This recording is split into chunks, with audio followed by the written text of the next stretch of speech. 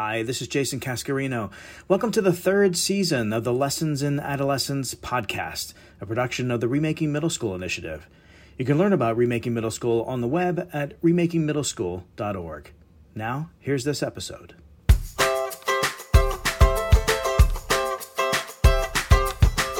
Hello and welcome to the Lessons in Adolescence podcast, where we explore the many facets that impact young adolescents in the middle school years, from the adverse to the awkward to the awesome. I'm your host, Jason Cascarino. Today, we have part 2 of my conversation with Rob Winstead and Maria Beninsky from VMDO, a 45-year-old architecture firm headquartered in Charlottesville, Virginia. Rob is principal and K-12 studio leader for VMDO, and Maria an associate architect. VMDO has built a long track record of leading-edge design in learning spaces, K-12 schools, higher education institutions, and community recreational buildings. The firm stands out in its use of research science to create learning spaces that are attuned to the learning and development of students. Physical space can be an especially powerful influencer of educational engagement and performance, as well as positive development for young adolescents in the middle grades. Air quality, access to daylight and views, appropriate acoustic environments that aren't, you're not hearing HVAC noise, you're not hearing buzzing lights, there's enough absorptive material in the classroom, really impact people's ability to learn and to function cognitively. And these are things that are talked about a lot in the design of, Class A office space. Employers, are eating this up, return on investment, fewer sick days. But these are not things that many school districts have learned to demand of their buildings. And who is in there, in middle school, like we've discussed today, people who are at some of their most sensitive development, and, shouldn't that be the top priority for who gets this kind of healthy environment? Here in part 2 of our conversation, Rob, Maria, and I talk about how VMDO works in partnership with educators, students, and communities to design learning spaces, what financial resources are required for these projects, and how to think about managing those costs over time, and how VMDO engages in research collaborations to contribute to the overall knowledge base in this area overlapping architecture and education. Previously, in part 1 of our conversation, we talked about the beginnings of VMDO, the firm's approach to designing physical space to support the learning and development, as well as the health and wellness of youth and young adolescents in particular, using developmental science and extensive stakeholder engagement as foundational guides. Part 1 is now available wherever you get your podcasts. And now, here is part 2 of my conversation with Rob Winstead and Maria Beninsky. Well, you have a long list of K-12 clients, largely, as you mentioned, in the Mid-Atlantic region, but elsewhere as well. I'm curious to know how the work we've been talking about here, which again I think is really highly aligned to adolescent development, particularly I love the notions of just the variety and variability, the getting away from schools that had that kind of rigidity and that sameness, which runs counter, I think, to the notion of exploration and self-discovery. And so I could see how it's that kind of thing is very appealing to educators. Just talk to me about how that process works. Like if I'm bought in, if I'm a superintendent or a principal of a school, or even an educator, a teacher, a counselor, a social worker, what does working with a VMDO look like? I would say, unfortunately, typically there's not enough engagement with communities, with staff and educators, and in particular with students. That's actually pretty rare. The people that are most often making these decisions are board of supervisors and city councilors who are elected officials who fund these projects. But I will say, on the other hand, VMDO tries as hard as we can to make the design and construction process as inclusive and as broad as possible. And so, we often start the process by really, in those first conversations, what are the needs of your community? What level of engagement do you actually want? But I personally think the programming phase is when a lot of the magic happens. The planning and programming phase is when a lot of the innovation and potential of the project is unlocked. And you can have these broad conversations about how does the environment interact with the other elements of the learning experience? How are you using time? What is the curriculum? What are you teaching and how are you teaching it? How are you staffing your buildings? How are you leveraging technology? Are you a one-to-one school? Et cetera. We influence the environment, but the decisions we make in the environment is influenced and affects all of those other factors. Ideally, the best environments are the ones where those things are aligned and working as a kind of ecosystem. We all have a sort of a job to do in this world, and teachers, know what they have to do and have to accomplish. So I imagine someone with your expertise coming in can kind of enlighten them to showcase what physical space can do to improve their sort of own practice. Absolutely. I think sharing high quality precedent projects and really ideally visiting them actually can be really transformative in terms of trying to imagine what's possible because, right, we're all working out of our set of a kind of reference. What do we know? What have we seen? And breaking out of that or, widening that can be extremely powerful, especially when I think educators and leaders in education get to talk to people at other institutions, other schools, where it's like, oh, wow, you really are making this work in a very different way. It's a significant investment, so you don't want to roll the dice and, try something kind of wild and then it doesn't work out. So there's a lot of responsibility, but there's also the potential to really miss an opportunity if you just repeat what you've been doing in the past. And I really believe that for educational leaders who are going to take part in a process like this, you don't need to learn to be an architect. You don't need to learn all about architecture. You are bringing an incredible asset if you have a clear educational vision and you share that with the architect and you insist on the best for your young people. Maria, you mentioned, this is an investment. It takes a lot of resources to do, specifically to do it well. And again, if I'm a school or district leader or a school board member, as you mentioned, Rob makes a lot of these decisions. I'm probably familiar with the ways the capital projects are paid for, whether it's levying taxes or borrowing or sometimes government grants. But what's your approach with your K-12 clients on the financial resources side of your engagements? These are big numbers, and typically, school budgets are very often the largest portion of a municipal budget. So we recognize how significant these investments are for communities, and we take very seriously our role as stewards of those dollars. But I do want to blow up the myth that our buildings cost more because it's just not true. The real investment here from a community is time and focus and commitment to doing the best for future generations in their community. The schools that we design don't cost any more than typical schools that are built. It's really about creative problem solving and really making sure that we're focusing those dollars on the places where they're really going to matter. So I'll give you an example. We're well known for the design of net zero energy buildings that produce as much energy on an annual basis as they use. And everybody's like, how can you possibly afford that? Doesn't that cost just $1 bazillion? Well, they don't cost more than the other schools that they're designing. However, they do minimize the operational costs of those buildings for their entire life. And so we've got buildings that are returning or cost avoidance basically by not paying utility bills over $100,000 a year for a single school. So it's really a matter of focus and saying, these are the goals that we have. And like Maria said, really holding the community, the design team, everybody involved, accountable to those goals.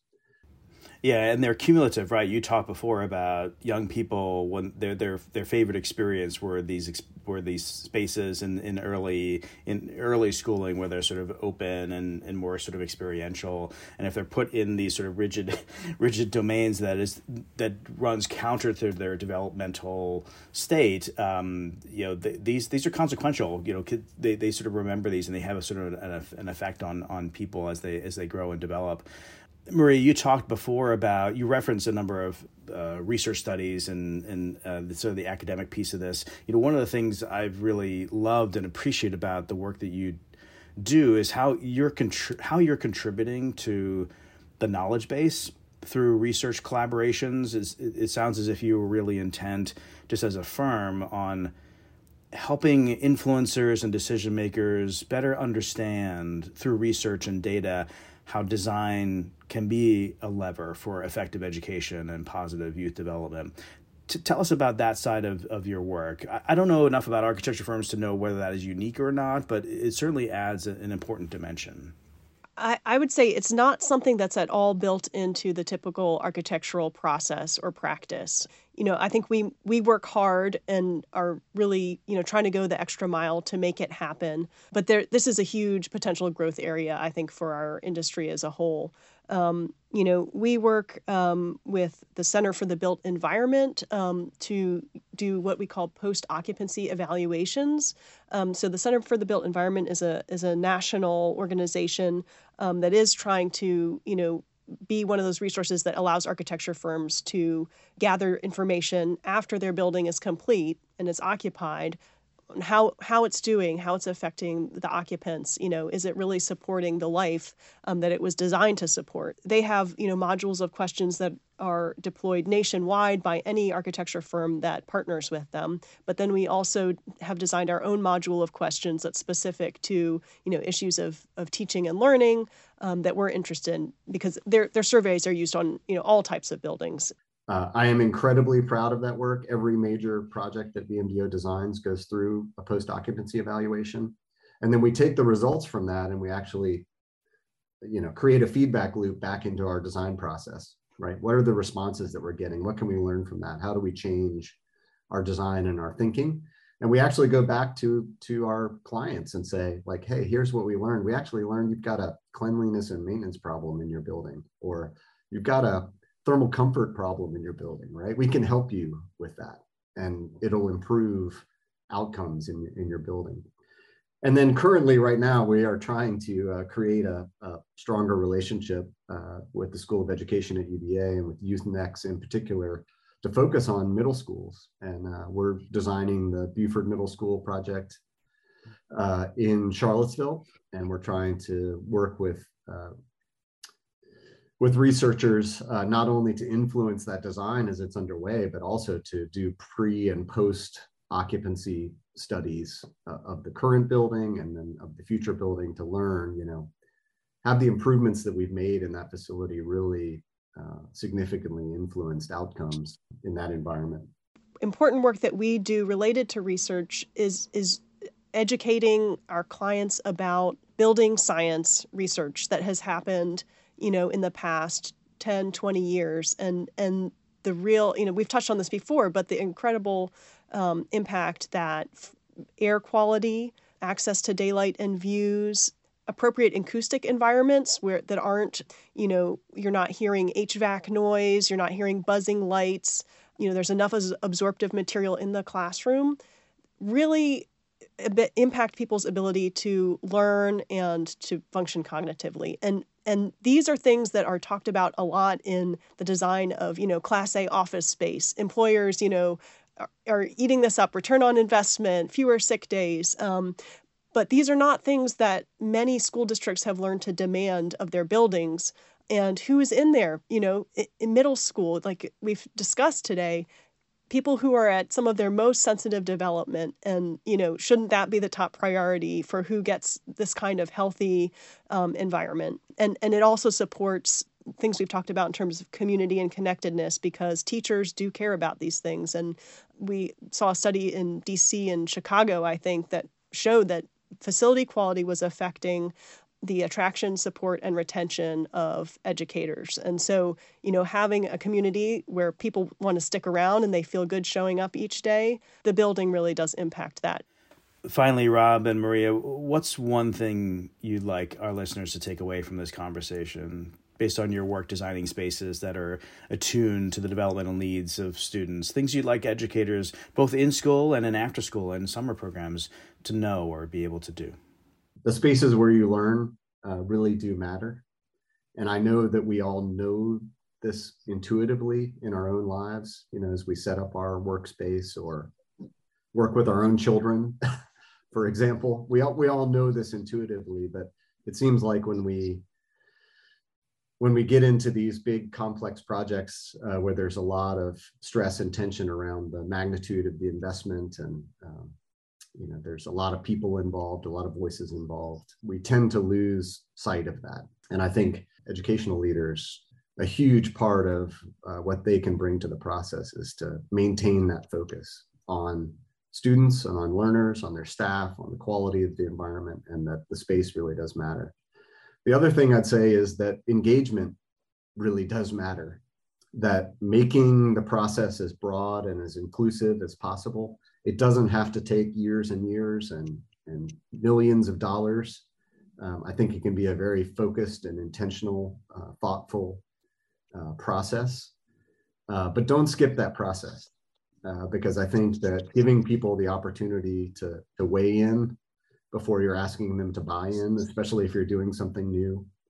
If you ask most educators, if you could have any education environment you want, they'd say pretty much what I've got, but more storage and outlets, right? And so there's a process where they have to visit these other environments and talk to other educators and imagine what could be, 30 years in the future within the lifetime of the investment that you're making.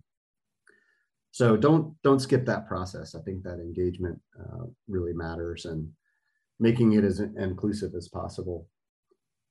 And then, of course, I think there's, we need to do something about the environments that we've got. I think we keep reinforcing, 50-year-old ideas about education, kind of factory model of education, because a lot of the people that are making decisions about that, that's their experience, that's their understanding or image of school.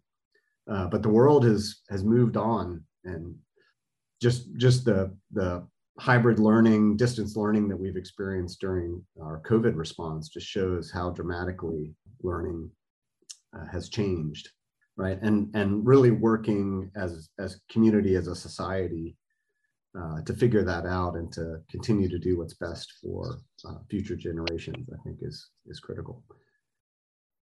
And it doesn't have to cost more. Creativity doesn't cost more. I think it could be the same investment leveraged in a different way. I think a lot of it is reiterating, what Rob has said about that this is really worth doing. The science is there about cognitive function and outcomes. It can grow, but we know that it's important enough that people should be bold in advocating for their students and their children and their communities to have facilities that, aren't holding back the people inside of them. We've talked a bit about money. There's a huge annual investment by communities everywhere in our country for the operational expenses of schools. And communities are investing in bringing people together for a purpose, every day. And it doesn't make sense to bring them together into a space that then holds them back. Rob, Maria, this has been fun. We've covered some new ground here on the podcast. We try to look at many different aspects of learning and development for young adolescents. So your expertise and your experience in the physical environments that we place our young people in is a compelling angle for us to explore, and I hope we can do it more. So thanks so much for all your work in the education space and for coming on to share it with us. I really appreciate it. Thanks, Jason. This was fun. Yeah, thanks for having us. Look forward to continuing the conversation. That was Rob Winstead and Maria Beninsky from VMDO. You can learn more about VMDO online at vmdo.com or on Facebook, Twitter, Instagram, and YouTube at VMDO Architects. Remember, you can look out for part 1 of my conversation with Rob and Maria, which is out now, on the Lessons in Adolescence podcast, where we feature conversations with researchers, practitioners, program developers, and advocates for young adolescents in the middle school years. Recently, I interviewed Ron Berger, longtime educator and program developer, and now senior advisor teaching and learning for EL Education. Beginning more than 30 years ago, EL Education was born out of the Outward Bound model of experiential learning that centers around young people and adults building strong bonds with each other and exploring and influencing the world together rather than alone. An approach to education that has particular resonance for young adolescents. In Outward Bound, there's a phrase that came from the founder of Outward Bound, Kurt Hahn, which is, "We are crew, not passengers." like we're in this together, strengthened by acts of consequential service to others. And so it's about being a team. It's about that team approach. So the structure we use for the middle grades is students meet with their crew, which is a small group. It's not a full homeroom of 26 kids. It's a group of 10 to 15 kids that meet every day in a small group and talk about their social and emotional health, talk about their families, talk about their lives, talk about how they're doing. They also talk honestly about how they're doing academically. Am I failing mathematics? Am I failing science? Like, what's going on? And they hold each other accountable. It's a place where you can actually be honest about how you're doing personally, but also how you're doing academically. We don't separate those two. You can listen to both parts of my conversation with Ron wherever you find your podcasts. Thanks for joining the Lessons in Adolescence podcast, a production of Remaking Middle School, an initiative that seeks to transform the learning and development experience for young adolescents in the middle school years. Remaking Middle School brings together good educational practice in school and out of school with the latest developmental science. You can learn about Remaking Middle School or find more resources about the topics of this podcast on the web at remakingmiddleschool.org. The Lessons in Adolescence podcast is produced by Abby Gillespie and me, Jason Cascarino. Editing by Paige Waterhouse. You can listen to or download each episode at the Remaking Middle School website, on Apple Podcasts, Google, Spotify, or wherever you find your podcasts. Thanks for listening.